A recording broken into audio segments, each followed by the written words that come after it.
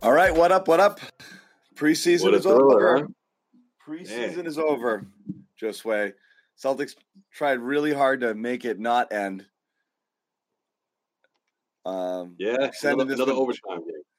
Joey Mazzulla playing for the win, putting the starters back in, minus Tatum, which we'll get to. Minus Tatum went for the win. Marcus almost tore his groin in two. And Celtics ended up falling to the Raptors. Both of their preseason lost. Toronto 137-134. Lots to unpack from this game. I think most of it good.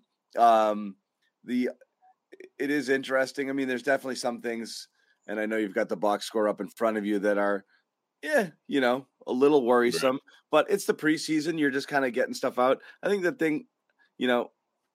the Tatum ejection is the headline of this game. But if I start talking about it now, it'll be the only thing I talk about.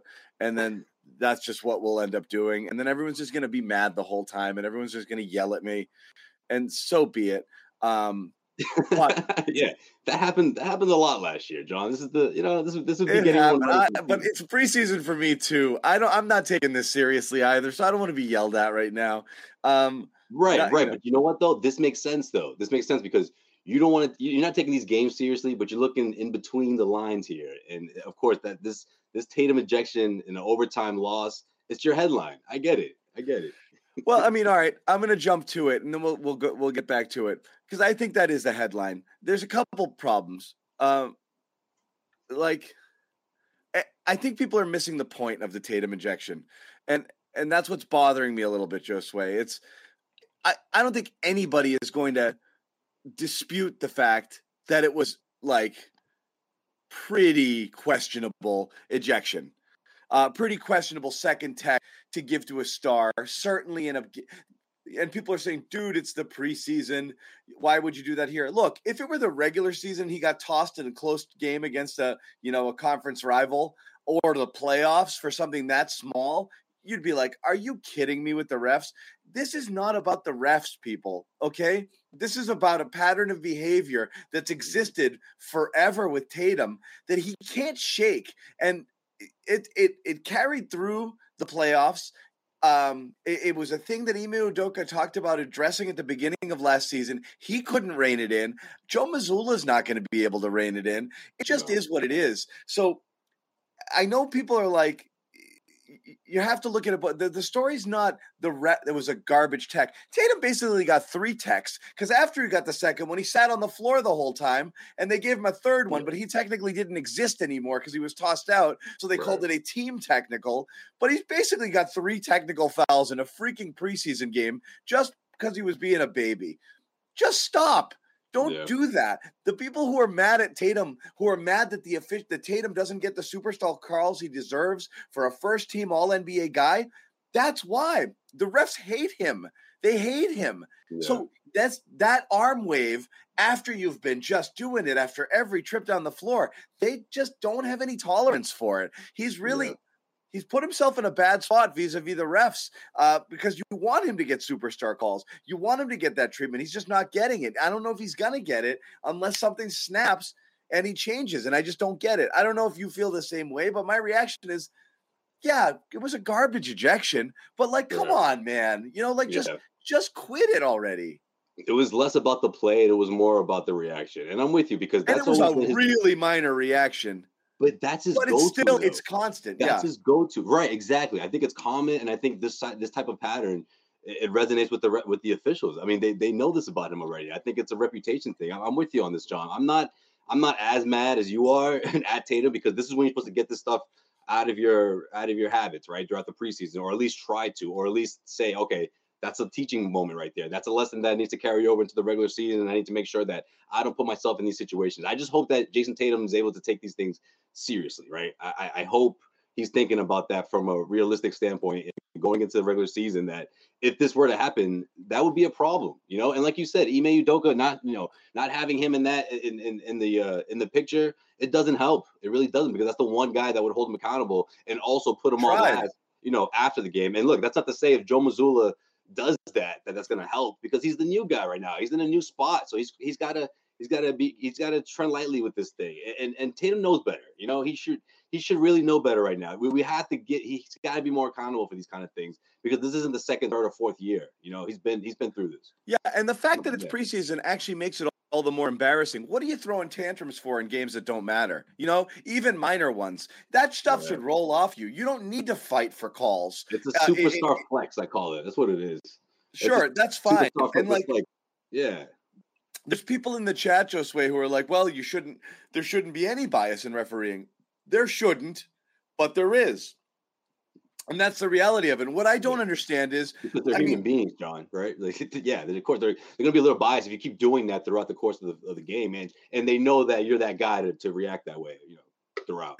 Everyone responds to that kind of stuff. Everyone. You're right. It's human nature. Like, if you just keep getting beat on over and over again, you're like, oh, man, I'm not giving this guy the benefit of the doubt on any of this stuff. So you lose a lot of those 50-50s. And, yeah, it's wrong. That's not how refs are supposed to react. But we know that's what they do. We know superstars get calls. We know Jason Tatum doesn't get a lot of them when he goes to the basket. He's constantly frustrated by it.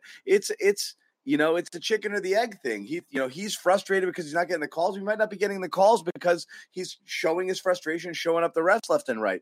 I don't think that's that ridiculous to say.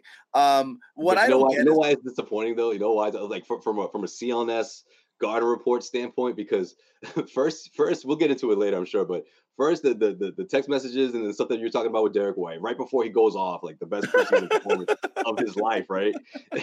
And then second, you go on this. I think it was literally, the tweet was like minutes before Tatum hit that first 3-pointer. When you're like, oh great, he's 2 for 18 throughout these first 3 preseason games, and then boom, 1 3, and then boom, another.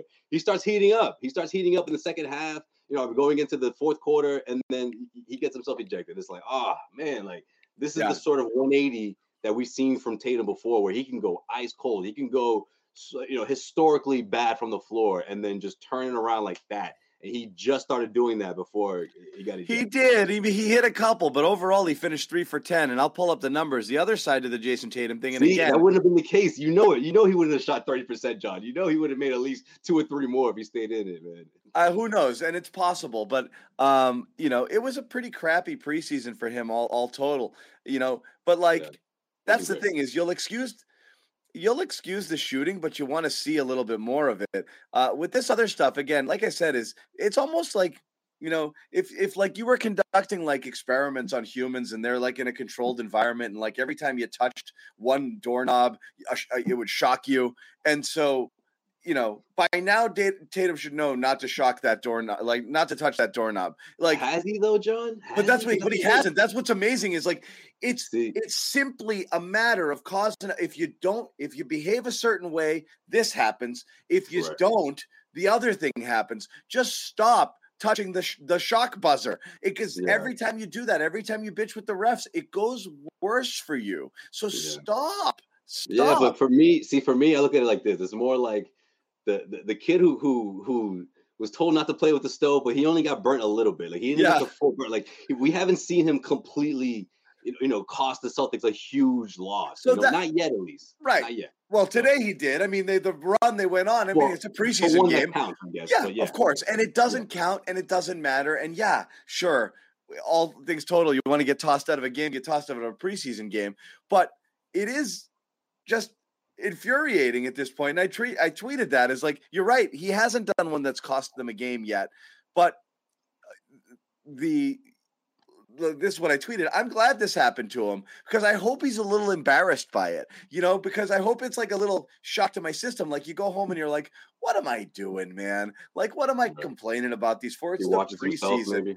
Like, come on, like, right. If he comes out of it thinking like the refs have it out for me, that's the wrong message. Like he didn't learn anything. If he comes out of it saying like, I just embarrassed myself. We're playing a game. We're playing fine. I know it's the preseason, but like, I gotta put that stuff in my pocket and move on. That would be good. Get it out of your system, enter the regular season, a new and mature guy, and be like, I'm just not doing that anymore. Let's look ahead, and let's say if it gets worse, right, and someone has to call him out, is it one of his teammates? Is it Jalen? You know, is it Marcus? You know, because it could reach that point again. again, speaking in hypothetical situation where he cost the Celtics a big game or any game for that matter, right? And it comes to someone trying to hold him accountable. You think that happens on this team? It'll be No, interesting. but what's funny is like you'd think like Grant would be that guy because they have a relationship and he's one of the vocal guys. But Grant goes in there and he starts defending him, and Yeah, he he's gets not going to do that. he Maybe gets behind attacked. closed doors, but Grant's not going to get in front of cameras and do that. No, No it's got to way. be someone like Marcus or maybe even Jalen. But we'll see. Yeah, I don't get it. I really don't get it. So I'm curious in the post game, and I just teasing ahead. Bobby Manning is in Montreal. He can't stay away. Bobby, getting those the passport stamp. There you go. Bobby Canada couldn't resist a trip up there, so he's up there covering the game for CLNS Media in the post game scrums right now. He'll jump on the show in a little bit. We'll see if Tatum talks, and what his overall reaction is here. But we'll see what happens there. The other thing to talk about is, on the Tatum front is he hasn't been great shooting wise again, which is another bummer. And again, it's only preseason, but if you're going to talk about the good, and there's plenty of it, because we've been sitting here talking about how Jaylen Brown looks like he's ready to lead the league in scoring. We've talked about Sam Hauser. We've talked about the Malcolm Brogdon effect. So you talk about the positive things that you see in the preseason. We're going to talk about Derek White tonight. He played probably his best offensive game as a member of the Celtics. You got to talk about what's not working. You'd love to see Tatum knocking down those shots early to think that last year was a total fluke, right? Yeah. I mean, for sure. But I'm not going to freak over it, but wouldn't you feel a lot better if he just looked lights out? Like he'd be like, thank God that shooting stuff is gone. Yeah, you would, but I think what was encouraging about was his approach. I feel like he was attacking. I feel like he was, trying to be. It was sort of like NBA Finals Tatum, right? The most of that series where he just couldn't find his offense, but he was trying to do the other things. But it seemed like he was going to turn things around, I guess, before the ejection, like I said. But yeah, it's going to be interesting to see how he handles those situations because he's going to have nights like that. I mean, that just tends to happen, and you hope that doesn't happen regularly throughout the course of the regular season. But with these reinforcements, guys like Malcolm Brogdon in the picture now, Sam Hauser, if he can keep this up, I mean, maybe not to this extent, but if he can be someone that the Celtics can rely on for buckets, that's going to help. You look at that first quarter when Jalen and Tatum were just finding guys like, in the corner, Derek White, Grant Williams got some, guys were just, they had all the time in the world to take those shots. And Jason and Jalen, I feel like are really, they're really dialed in that regard of making sure that they're getting guys involved and making it, clear that they don't have to put the team on their back every single time. I mean, again, this is preseason, but you can see their mindset is sort of shifted to those old days of, I don't know, even last year's preseason where it was like, okay, I got to take over now, or that first couple of months of the regular season. Yep, no doubt. What and again, but if those shots aren't falling though, that's the only thing. It's just the open, like Jalen. Every time he gets an open look, you're 100% certain it's going to go down. Tatum's getting open looks, and they're not going down again. And I'm just getting that weird PTSD from last year. Does it mean it carries over? No. I just feel a lot better if it was going down. That's all. All right, quick pause to tell you about our exclusive wagering partners and one of our sponsors here at the Garden Report, Bet Online. Over at betonline.ag. Football is back, and BetOnline is your number one source for all your football betting needs and sports info this season. Find all of the latest football odds, news, and game matchups. BetOnline is your continued source for all your wagering information, including live betting, free contests, and live scores. Always the fastest and easiest way to bet on all your favorite sports and events, including, of course, MLB, MMA, tennis, boxing, and of course, even golf.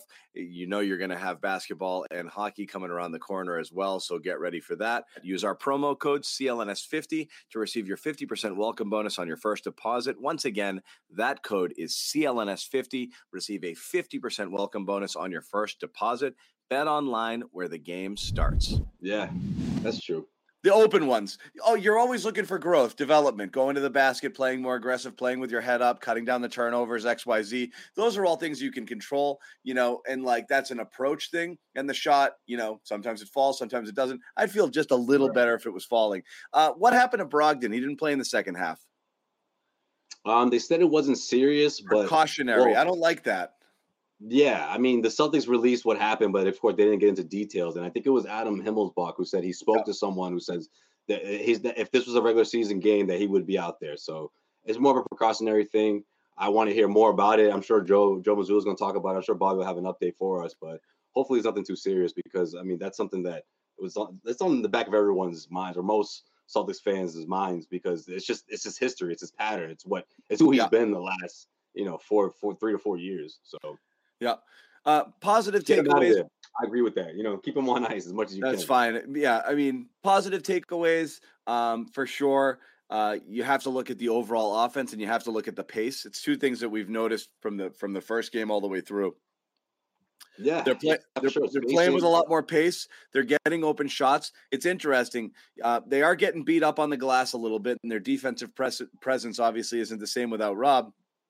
Yeah. But there's that sacrifice. The offense is really humming with that kind of 3-guard lineup. Well, and obviously Derek White hitting every friggin' 3 tonight. Exactly. Helped. See, that's what I wanted to make sure we talk about because that's not – look, even throughout the good times of last season, the Celtics did have nights like that where they were scoring, 22, 23 3-pointers. And this is the Draymond Green night. This is Draymond Green when he called him out. He's like, right, game one, exactly. Game one vibes for sure. Like game one vibes. If you watch this team throughout the course of last season, all throughout, that's just not who they are. So when the shots aren't falling, when guys are rebounding, I mean, you're gonna miss Rob. You're gonna miss, that presence on both ends of the floor, whether it's cleaning the glass or just playing defense in general. Man, look, I don't understand why people. We can get into it later, but like people are so shocked about the whole KG not putting the Celtics in the top 4. I'm like, not everyone's feeling this team right now because again, they don't know what this team's gonna look like without Rob. They don't know how the defense is gonna stand when Rob may not play a game until 2023. That's a handful of games, and Celtics fans should know better than any. They can fall behind quickly. Of course they turn things around in a historic fashion last year, but that's not always going to be the case. Rob is a big part of that for sure. Yeah, so. Yeah. There's no doubt. And we're gonna get into that. Monday we'll have a season preview. Tuesday, yeah. See, I figured we saved it for right, but no, Tuesday's the opener. But I mean, But look, what I really wanted to say was also, if the shots aren't falling and you're not cleaning glass like that, I mean, Toronto would have been up by 15, 20 points. I mean, that's how good this team can be when they're playing defense the way they did and the way they came out. But the Celtics, of course, they caught fire. I mean, look, Derek White got targeted like 6 consecutive possessions. Like it was a mismatch. Toronto's taking them down low. You don't think a lot of teams are going to do that when that happened in the playoffs too? Like Mr. All Defensive was getting cooked. Exactly. You're gonna get targeted, and on back-to-back possessions, Barnes did it on one, and then Van Fleet followed with another. So it's the taller guy, the shorter guy, and they were drawn to him, and he just got beat. He did, and if he didn't go lights out from behind the arc, I mean, it would have been a different situation. I mean, I'm sure he would have been pulled out, way before the start of the second quarter. But that wasn't the case. Like, look, again, when the shots are falling, this team is going to be difficult to beat because everyone is so committed on the defensive end. But down low, I mean, when you're playing teams like this who are just big guys, 1 through 5, very tall, defensive-minded guys, tactical guys who you're going to have to shoot lights out sometimes to try to beat them. And look, they still lost. They lost by 3 points in overtime. Yeah. Preseason and all. Again, we're wrapping up the post-game presser just a little bit. Hold on one here. Yep. But, again, we talk about the good, we talk about the bad. Right. Derek White confidently taking and knocking. What was so interesting about Derek White is last year, the ball swung to him. He would confidently step up, take the shot. It was the right shot to take. None of these threes were forced, and none of them went in. And so you can't quite figure out what the hell's going on because it looks normal. He's taking it. The stroke looks the same every single time. He looks confident, and nothing went in. But Bobby, I think, was watching him, during practices and during, warm-ups and stuff like that. He thinks his release is a little bit different. Everybody always talks about, I went in the lab and I worked on XYZ. I am curious to see about it, though. Yeah, that's why. Right. I'm curious if this is real or not, because that would be, I mean, it's that's real, the whole John. thing. John, he looked at me in my eyes and said it, man. I believe. I asked that question, Yeah, no, but no, it's true. Derek White, and again, going back to last year, the Derek White that he got for all his other contributions, was borderline unplayable at times because the offense was so bad. That's a fact. We're not. We get it. He does a lot of Not other things exaggerating. well, but Yeah. he was playing himself off the court because he was so bad on offense. The team just couldn't sustain having him out there, particularly with the amount of Rob minutes that you had and this and that. You just can't have multiple offensive liabilities on the court at the same time. Yeah. And that's kind of the trade-off when you have, that double big lineup, or a lineup is so dependent on that. You're playing those guys together all the time. If you're throwing White in the mix with Al and Rob, man, you've really got a problem spacing the floor and getting off shots. So White has to be able to knock those down. He has to be able to knock down open looks, particularly when they're playing in that small ball lineup and the ball's zipping around there. And there's a lot of people who can create and distribute and draw attention from the defenses. He's going to have those all day long. Everyone's going to give him that shot, and he's got to knock down. If he knocks that down at even 35, 36, 37%, that's a totally different player. Absolutely, because that wasn't who he was last year. And I think that's something that people tend to forget because they're looking at his career numbers or what he did a couple of years ago. But what he shot 30, 32, 33%. So you want him to sort of flirt with that somewhere anywhere close to 40% from behind the arc. And if he's not out there doing that, I mean, it's really hard for him to sort of fit in, right? I mean, we talked about what he does defensively and how teams will start sort of targeting when you're having that 3-guard lineup and you're undersized like that. But I also, going into training camp, I'm thinking this would be most beneficial to him, right? Because you think about the Brogdon signing the trade rather, and you think about the pressure sort of not on him as much as it was a year ago, but at the same time, if you're with Derek White, you have to wonder, am I expendable? If I can't get this thing going, I mean, or if Peyton Pritchard could sort of be that guy to knock down 3-point shots, he sort of is expendable, right? And I know that we talked about that before in the past, and when you think about the first round pick and what the Celtics gave up to get him, you want to see the Celtics make this work because, I mean, that was assets that it took to bring this guy in. And it just seemed like the right move. It seemed like he'd be a perfect fit. And I'm not saying that he's not. He looks good right now. He looks great. So, and with everything he had going on between having a baby and moving to Boston and going and trying to mesh with this team, I give him credit for that. I mean, that's not always easy, but going through a whole training camp with this team, feeling like you fit in, or at least from what it looks like throughout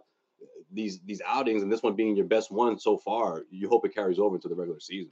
Yeah, we are going to take a quick pause, and we're going to talk about one of our sponsors here as soon as I can find it. We're talking about Athletic Greens. Guys, I got to tell you, I'm very happy.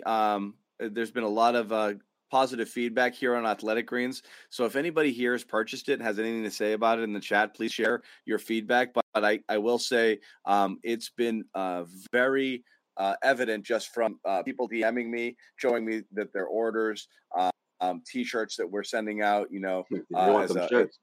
Yeah, they want them shirts. But I think people are actually kind of digging this product. So tell you about it again. It's our partner here, Athletic Greens, something that we all take. Why did I take it? And people on the Garden Report, we wanted better gut health, energy, optimized immune system, don't want to take a zillion pills and vitamins and all that stuff. So this is it. One-stop shopping, one scoop, AG1, 75 high-quality vitamins, minerals, all that. Boom, to start your day right.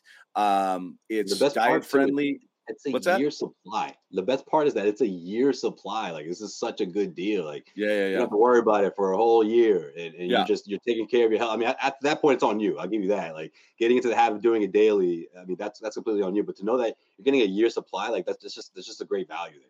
It's really good value. It ends up being about $3 a day, which again, you're probably spending on a bunch of other things if you're tying it all together, and you are, picking and choosing your stuff. A zillion 5-star reviews, pro athletes, health experts, celebrities endorse it.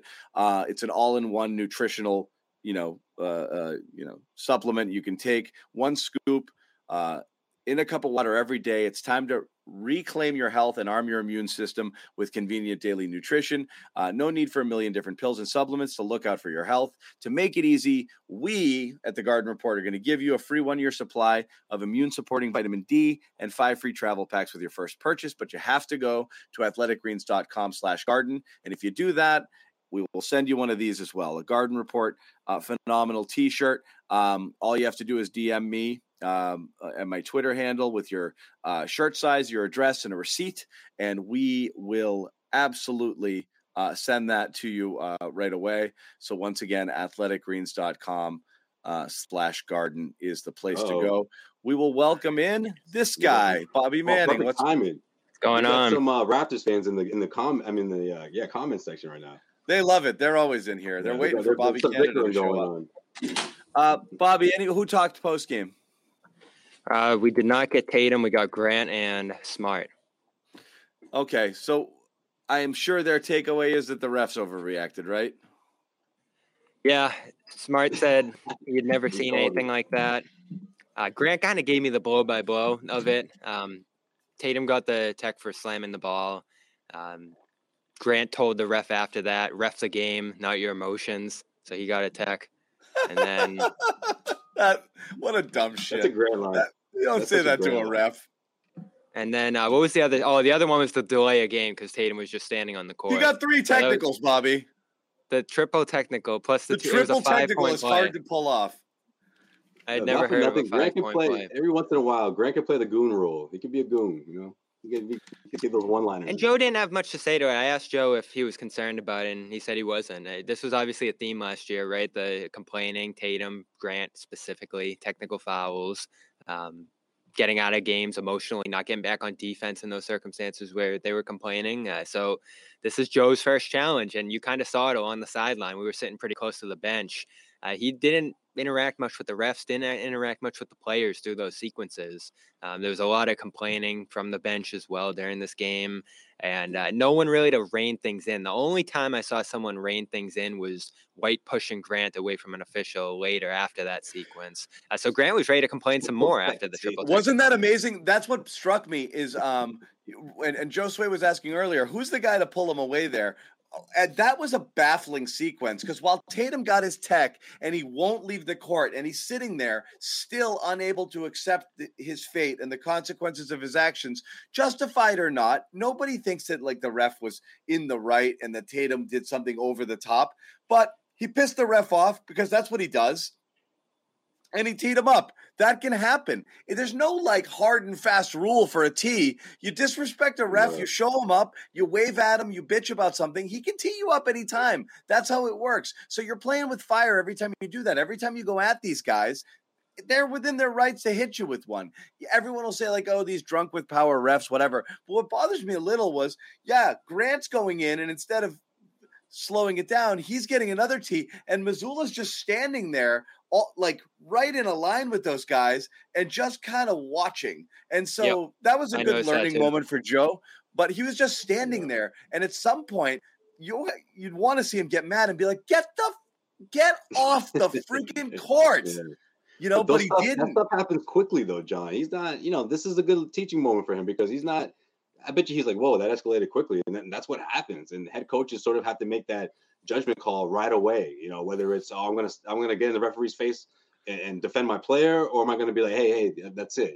This conversation's over. I gotta pull my guy away and separate them. Guys, we're done here. Let's focus. That's a thin line, so.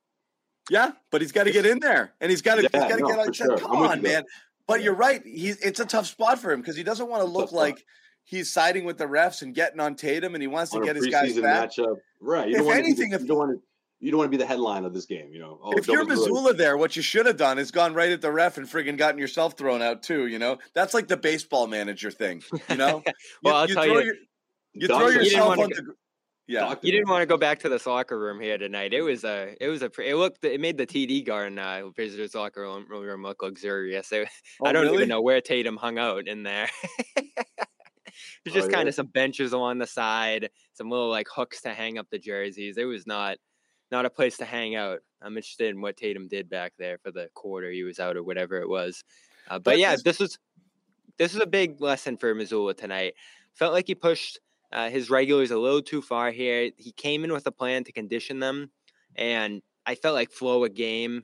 They hit a point where they probably should have just pulled the plug on some guys. Smart took a spill on the wet floor. That was something. Horford comes back in with 8 minutes left. Smart comes back in with 6. Brown came in with 5. Then Brown comes in with 5. Smart hits the deck there on a spill on the court. Brogdon got hurt tonight. Brogdon's out. What are we doing? Yeah, that wasn't a great move, I thought, pushing them back onto the floor after their runs. You get up to what? They were at like 25 to 29 minutes, starters and regulars there. You could have let Noah Vonleh run and some of the guys deep down the bench there. And no Luke tonight. What a disappointment. That's why I came up here, right? Did you drive him up there? What a disappointment. I will say, I like the starting lineup. If we want to pivot to that, we did talk about it. How there's a trade-off. It's like the three guard. Actually, John Duke, who does Celtic stuff live here at CLNS network with Justin Poulin, tweeted that. So apparently, the three guard lineup is a top 3 offense in the NBA, and the double big lineup is a top defense in the NBA. It's actually interesting versatility to have if you're willing to go there. And there is a trade-off. The offense is more dynamic when you have more playmakers out there. There's no question about it. We've been clamoring for it for 2 friggin' years, since the days of Tristan friggin' Thompson. We're playing Tristan Thompson and Daniel Tice at the same time, Bobby. We've been through a lot. And they were ready to go Luke and Al, it looked like, before the Luke injury, and then they found no way were they ever really considering that. Tristan started opening night, didn't he?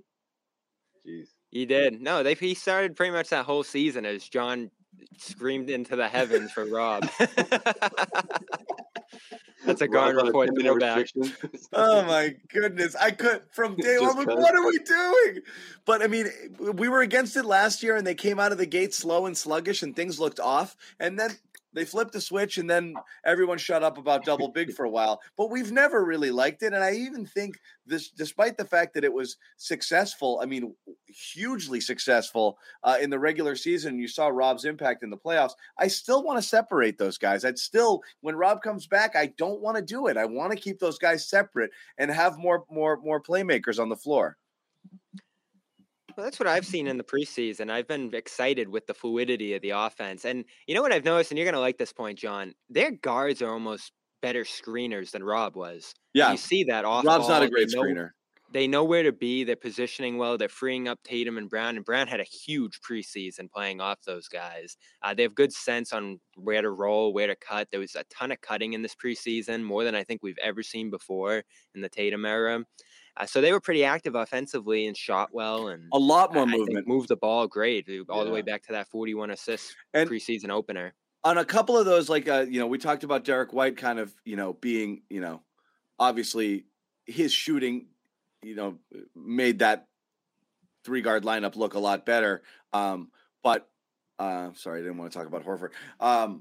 But also the movement, a couple of his threes, he wasn't just standing in the corner camped out. He relocated there. He moved. He'd pass and he'd move to an open spot. There was a lot of people moving to spots. It was the offense was a lot less stagnant than it was for large periods of last year. The ball's definitely not sticking to people. And as much as Joe's talked about, I don't want to change things, I don't want to rock the boat here, he did come into this job with a desire to open up this team's offense a little bit and look at the lineups. Yeah. They've run. Ime would not have run the lineups they've been running in the preseason, I don't think. Right. And that's sort of the Brad school of thought, right? We kind of thought, Missoula being a Stevens hire, that he'd be more of the Stevens type coach. And we remember those Stevens years, Crowder at the 4 and small ball and 3 guards and shooting and spacing and pace. It looks like that's back. And yes, the offense is going to bump up from that, but how much do you give up on the defensive end? I'm not a big rebounding guy, but against a team like Toronto, you give up 20-plus offensive rebounds, and this is the kind of result you're going to get here. This is one of those games, I think, where rebounding mattered. Yeah, you never care about rebounding until you have that game where rebounding is the difference. For the most part, you just kind of live with it. Like, okay, we're not a great rebounding team, but you make up in a lot of different areas. But that game where you're getting just absolutely murdered, you play 22 seconds of really good defense. You get you get a good stop, you force a bad shot, and then they just get a gimme on the. And that could be Tuesday. That's a big team you're going against Tuesday. Yeah, yeah. I mean, so that happens.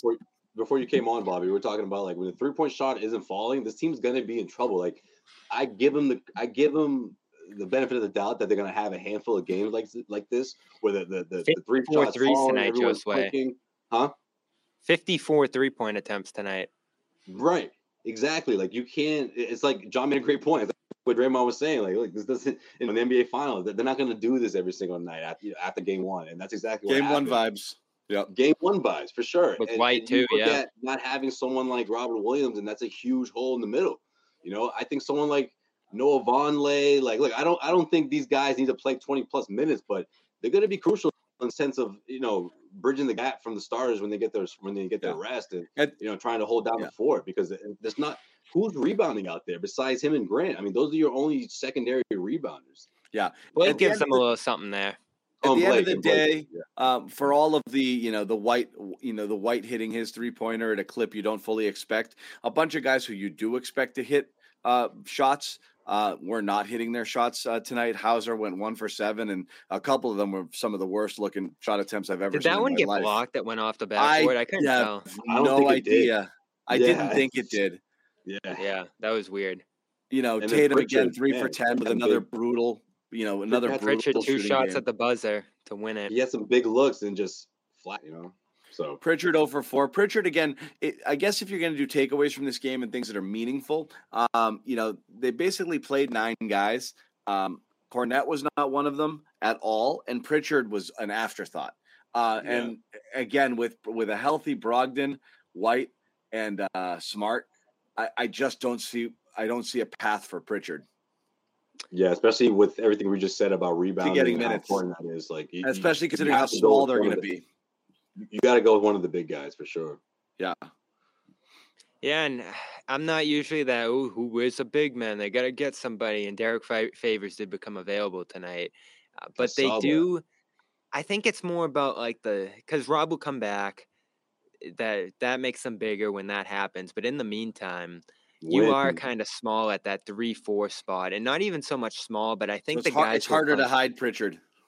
Yeah, and I think the guys who are playing that position aren't used to being on the boards like they need to be right now. Tatum, Brown, they kind of got caught off guard in that first game. I thought they rebounded better in the second game against Toronto, and then again tonight, you put Hauser out there, not a plus rebounder. Grant has not had a rebound at a high level throughout his career, and I think struggles to at times. So Brown and Tatum are the key guys there. I think they got to be crashing there. They got to be keeping guys off. And there were a couple of balls where OG, Tatum were fighting for one, and Barnes was in there fighting with Tatum. They're really going to have to scrap these out. And it's going to take a lot of effort and intensity, I think, for them to compete. Yeah, it's a team effort on the boards. Yeah. They That's an adjustment. Crash. They're not used to it. They're used to letting Rob get 12, just jumping. How is changing gears a little bit? Well, Bobby, any other takeaways from this game before I navigate us in a different direction? Nothing crazy. There was some technical stuff. I thought they started switching some more. The lineups they ran, I think, were in an effort to switch a lot more, and there was some cute confusion there. There was some breakdowns. A lot of the new guys, especially, I think, have some catching up to do there. The complaining, of course, we hit on. Hopefully Brogdon's not hurt. But yeah, they're gonna keep it tight. Looks like they're gonna go small. And I do like the starting lineup that they're playing with. Some of these bench units, though, I'm wondering, is Hauser going to survive? I think tonight you really saw Hauser in the flow of an NBA. This was the first real NBA game that they played this preseason, right? That pace, the rotations, the minutes for guys. I think the pace passed him by a little bit there. So I'm interested to see how he adjusts to some regular season positions. Blake, to me, still doesn't look great. Although he's just getting his feet under him. We'll see how that goes. Looks like that backup center job's his right now. It looks like low-key Blake hater. Hates this signing. I didn't love the signing. We watched them last year. I hope it goes well for him. But with Favors being available or whatever, you're like, man, so that they need a take back right now. I was very interested when the Thunder traded Favors to the Rockets. It seemed like there was a possibility. Are we talking about Blake for a second? Yeah. What is Blake? Oop. It was John who left.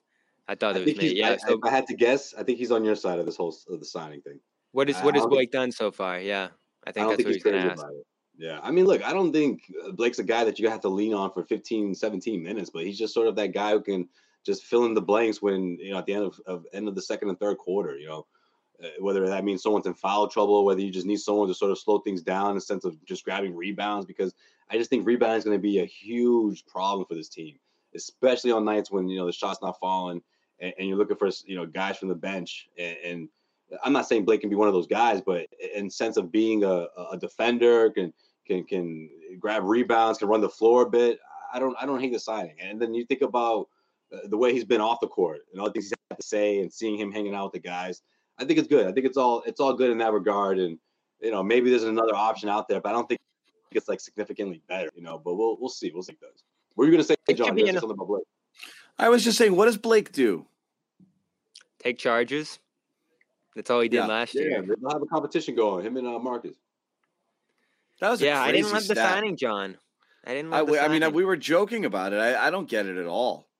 I don't get which minutes are Blake. Aldridge? You want a LaMarcus? No, I wasn't big on anything. Come on, Josue. Who do I want out there? Not you. I was talking about John. Yeah, You don't want Blake. You definitely don't want LaMarcus. Yeah.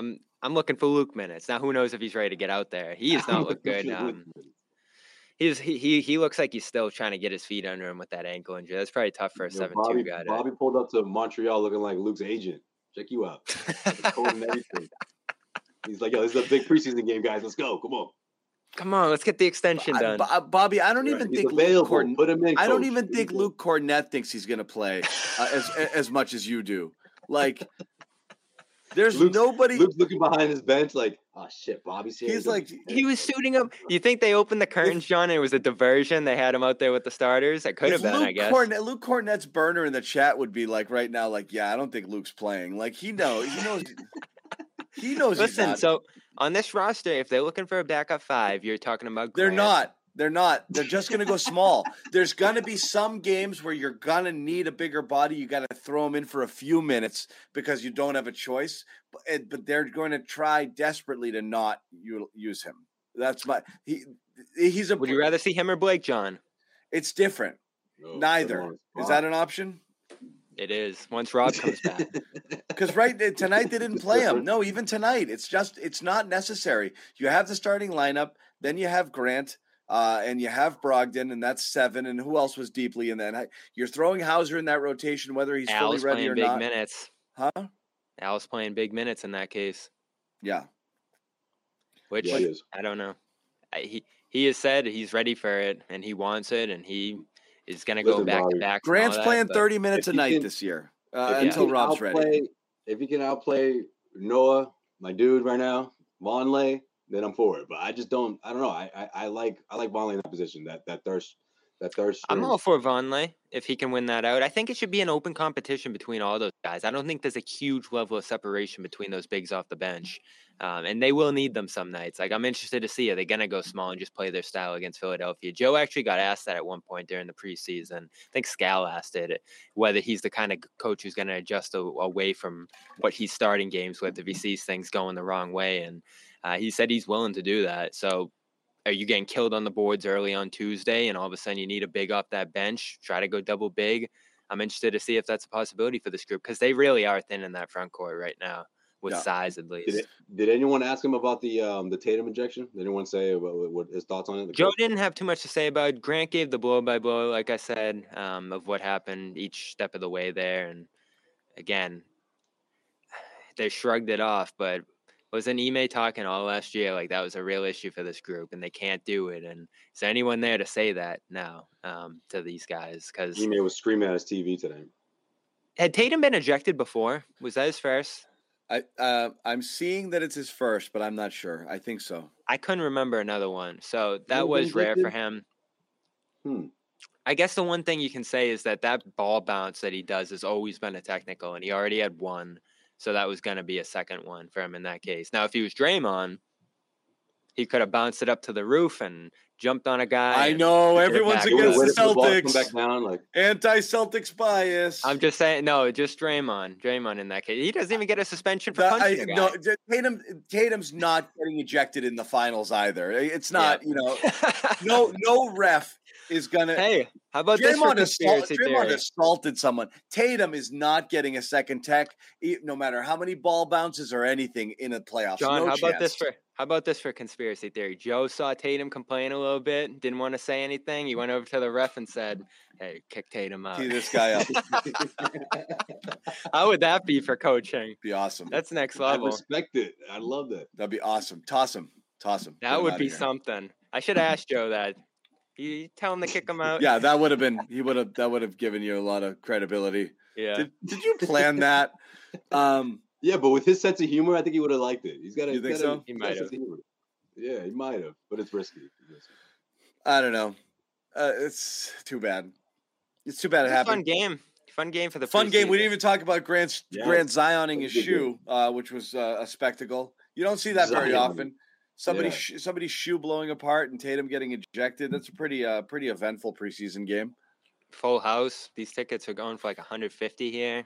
I mean, Canada showed up. This was Toronto's Super Bowl here, winning this preseason game against the Celtics.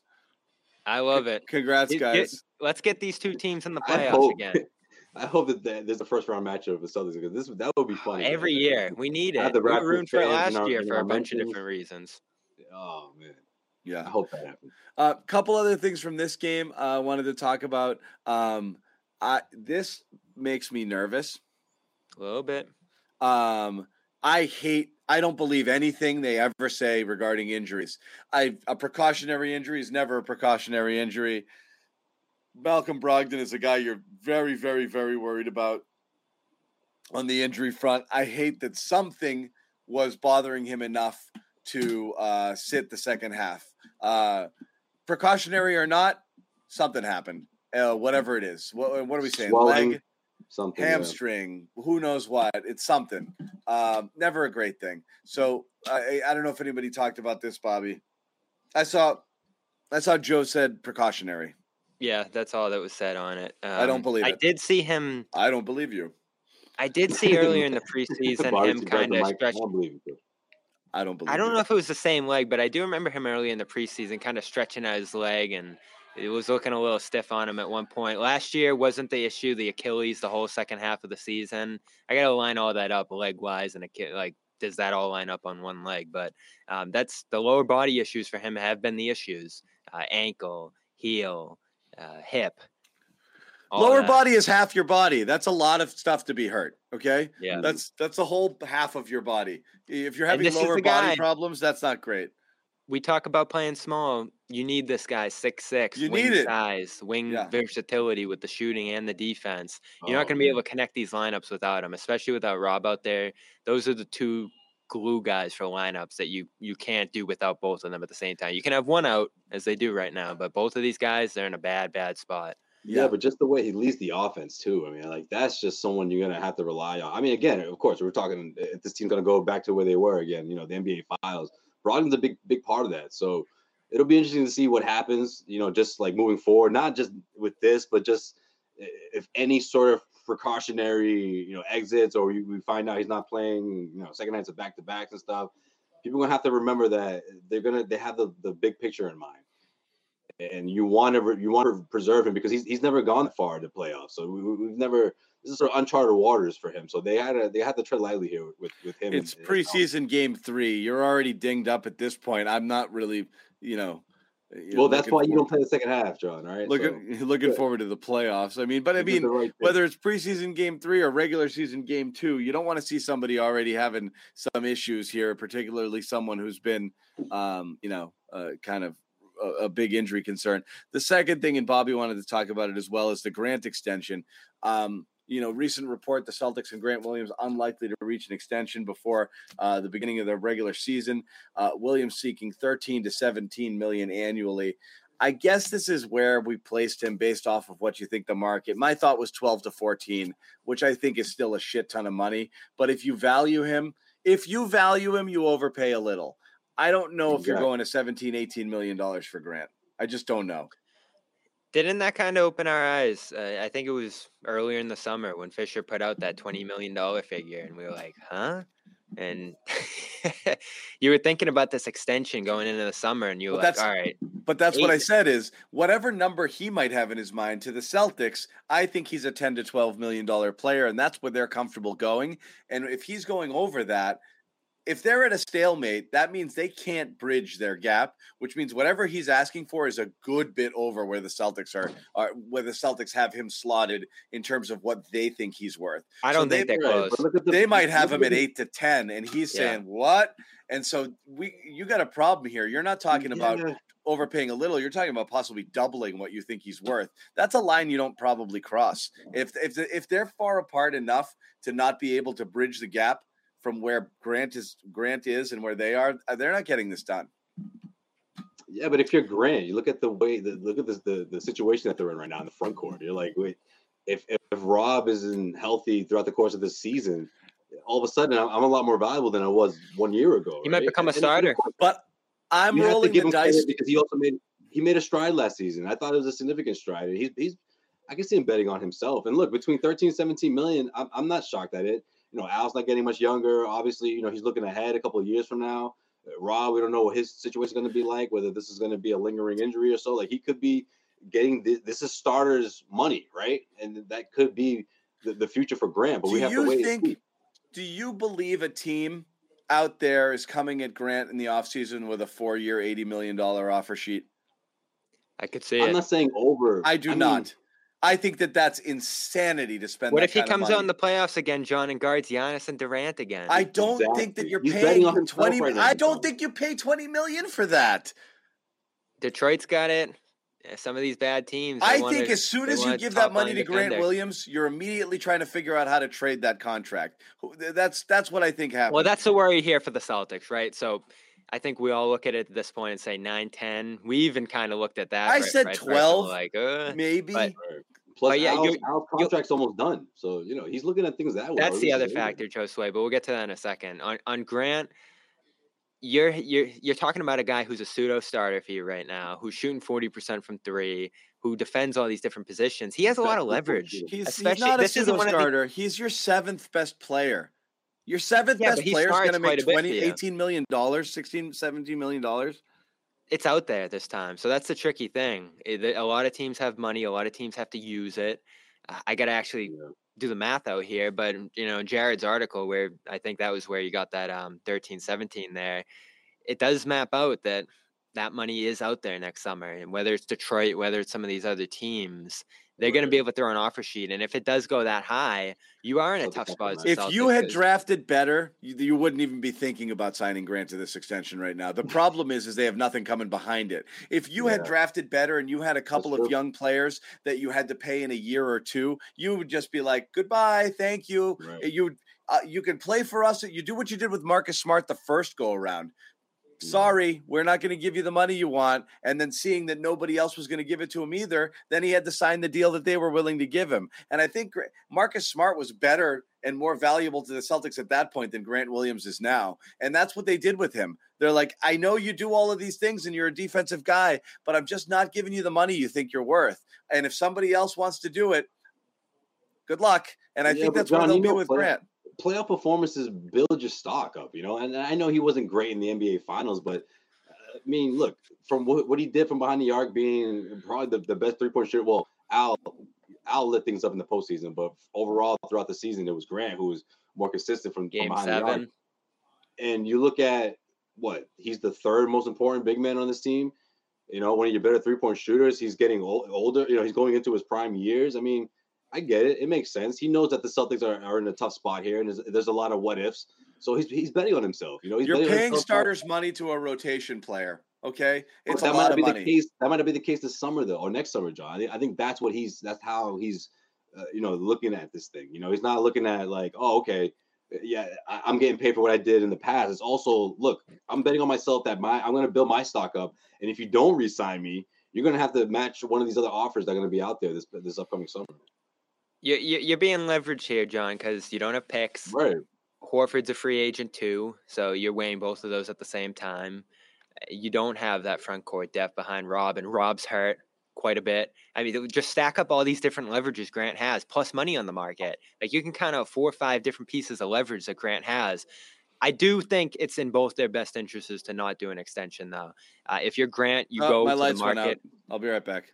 If you're Grant, Josue, you go to the market where there's all that money. If you're the Celtics, you have 1 good year of Grant, right? 2 years ago, people in our chat were saying kick Grant off the team. So which one of those years is the real Grant? I think you go into this year, you find that out. You go to the market because you have restricted free agent rights, right? So you can match any deal that he gets out there. Yeah. I don't think it's And Grant doesn't seem upset about not getting an extension either. Every time we've asked him, he said, "I don't worry about it." Now, the one thing Yeah, I'm he's worried supposed to about. say that though. I'll let That's my true. agent take Yeah. care of that, but he's looking at his phone and stuff. But yeah, go ahead. Yeah. So here's the one thing I'm worried about, though, from this preseason that we've watched with Grant. These lefty layups, these dribble drives into the paint, Yeah, he's trying to add the stuff to his bag. experimenting.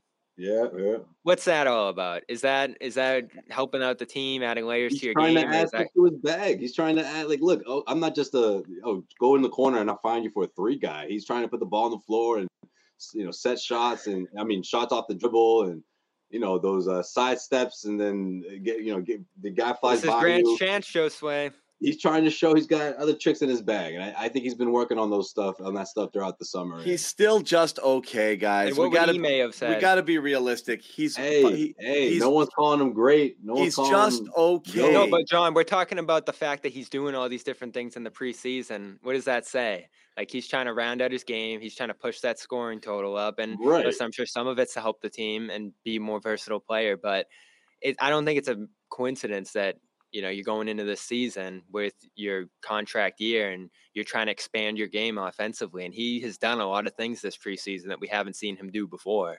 Lefty layup, dribble drives, trying to create on the move. Package him for Draymond. Ooh. Yo. I mean, if the price tag wasn't so high, you think Tatum wouldn't like that idea?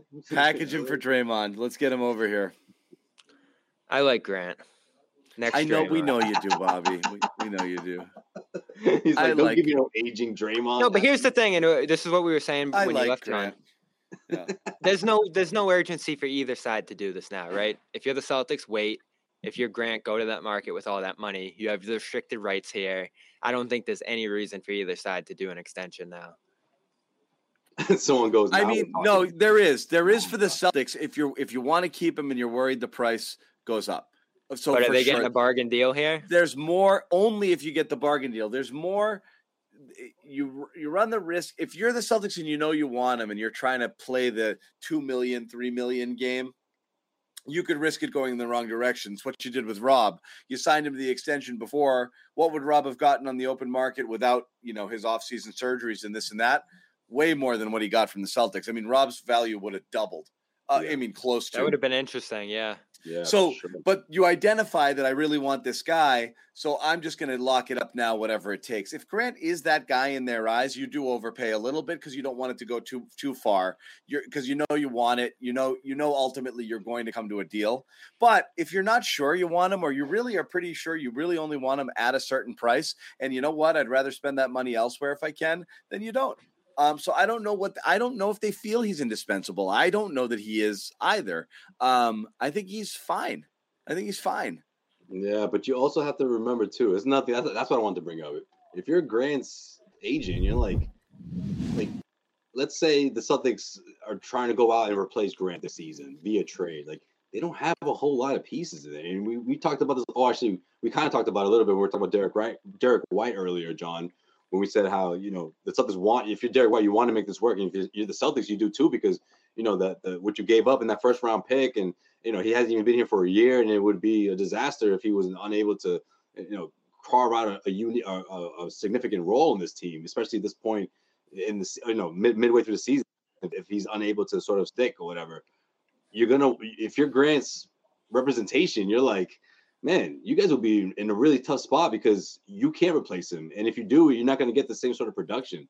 And bringing in someone and taking a risk on somebody who's, most likely hasn't been in the league or has been trying to, cling on to one of these teams. So I think, again, that plays a part in this as well. So that has to do with that asking price, in my opinion.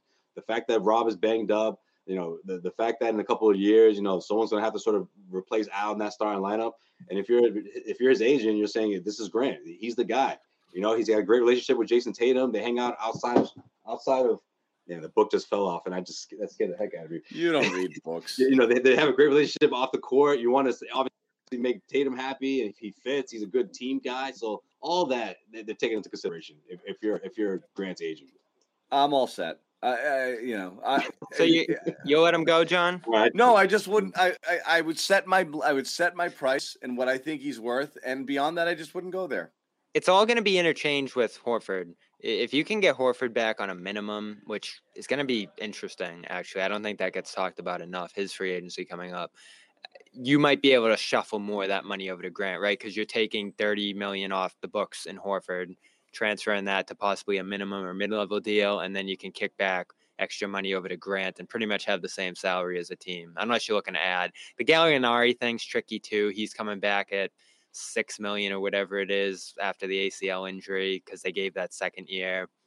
So they're going to have some shuffling to do in the front court this offseason for sure.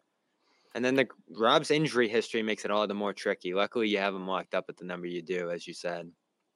I'd like to see Al come back on a minimum deal. I mean, look, I'm not trying to say like. What if he has a great year though, Josue? He might go to the market again and say 10 million, 15 million. Like, why not? Go get one more big contract. Yeah, he might. That'd be wild. Depends how he does this year. How'd he look to you guys tonight? Made a whole lot of money. He looked good. Al? Yeah. Yeah, he's fine. He looked like Al. You know who doesn't look awesome? Who am I going to say? It could be a lot of people. Who knows? Who is Marcus Smart? Yeah. No. So, yeah, he hasn't been great. He's been talking about bumps and bruises the whole preseason, going back to that ankle thing when we interviewed him. And doesn't look great to me. I don't know what it is. Something's off. He was getting stretched out pregame for a long time, longer than guys usually are. So I wonder physically how he's holding up. I talked to him in the locker room pregame. I didn't get into the health stuff, but he has been complaining about some stuff. And then he took that spill.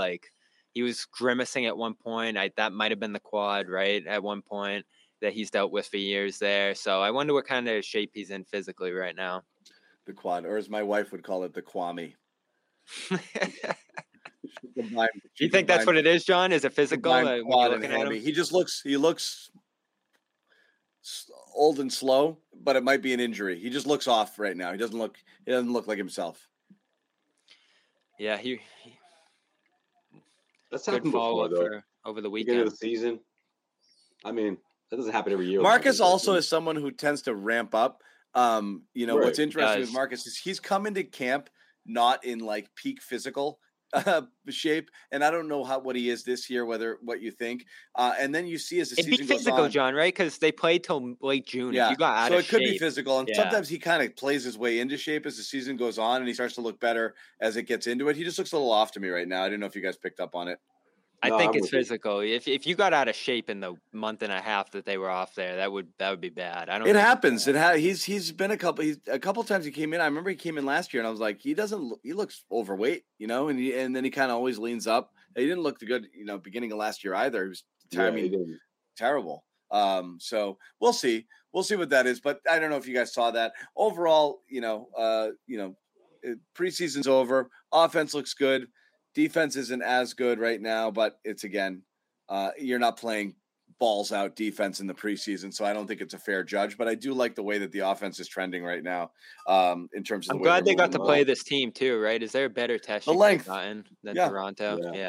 Yeah, it's good. And this was the Toronto I was expecting to see in Boston. That was a lackluster effort from the Raptors in that game until late. That was a blowout that they gave back to Toronto. But I mean, Celtics blew their doors off there. So we'll see. Really interesting coming up with the Philly. Like I said, we're gonna have a preview on Monday. We're gonna throw out some bold predictions. That's always fun. See how many of them hit. We're back, and then the opener on Tuesday. So season's ready to ramp up, guys. We're pretty psyched about it, and psyched to have everybody here on board. You guys remember when I crushed it with the bold predictions last year? Yeah, you did. Once again, want to tell everybody about Athletic Greens, our sponsor, athleticgreens.com/garden. Free 1-year supply of vitamin D, 5 free travel packs of this terrific supplement here. 75 vitamins and minerals all packed into one little scoop. You pour it into some water, and that's it. All of your health needs are done for the day. You don't have to go shopping for a million different pills and supplements. Just get it all in one place here, athleticgreens.com. It's basically $3 a day to take care of your health. We will also send you, again, athleticgreens.com/garden for the deal you see on the screen. And this T-shirt. Send me your deets, and I will get it out to you. I promise. as soon as we can. So please support our sponsors. It obviously helps us a great deal when you do. It is important to us. It allows us to keep bringing this content. If you're at all interested in it, at least check it out. I know a lot of people have, and a lot of people have purchased it, and a lot of people really like it. So check it out for us if you can. Once again, Celtics lose their preseason final 137-134. Jason Tatum was not around to see the end of this one, as he got 3 technical fouls essentially and got tossed from the game. Couple injury things possibly to watch out for. Marcus Smart looked a little banged up throughout the game and then kind of hobbled a little bit when he slipped on a wet spot. Malcolm Brogdon missed the second half of the game for precautionary reasons. We'll see what's up with that. We'll have some updates as the team kind of practices over the next couple of days heading into Monday's game. You can follow Bobby Manning and all of his updates on clnsmedia.com. Check out the website for written content and check out our YouTube channel, Celtics All Access, for all of our post-game materials. Bobby will have a report from the game as well as all of the post-game sound as well. So that's all going to be updated there. In addition to a slew of all of our terrific Celtics podcasts, which will be, I'm sure, doing season previews as in the coming days here as well. So that's it. Josue Pavone, Bobby Manning up in Canada, holding it down for Good CLNS to be Media. here. Yes. Bobby's going to defect. What an atmosphere. Loved it. I love it up there. Great. I love Montreal. I love Toronto. I love Quebec. Vancouver, one of my favorite. I love Vancouver. I loves me some Canada. So damn, you really do. You went to all those places? I've been to all those places. I love it. Jesus, dude, love Canada. You never mentioned Canada. You love Canada. I do. Did you? One of my favorite professional experiences was covering the Bruins Stanley Cup against Vancouver. Yeah. That was so friggin' fun. Oh yeah, you did. Yeah, you mentioned that. That was a ton of fun. Anyway, thanks guys for hanging out with us for the preseason. As we said, things really kick off starting Monday and then Tuesday with the first game. So we're psyched to have you all back. For the first of 82 and then well beyond. So that's gonna wrap it up. Good night, everybody.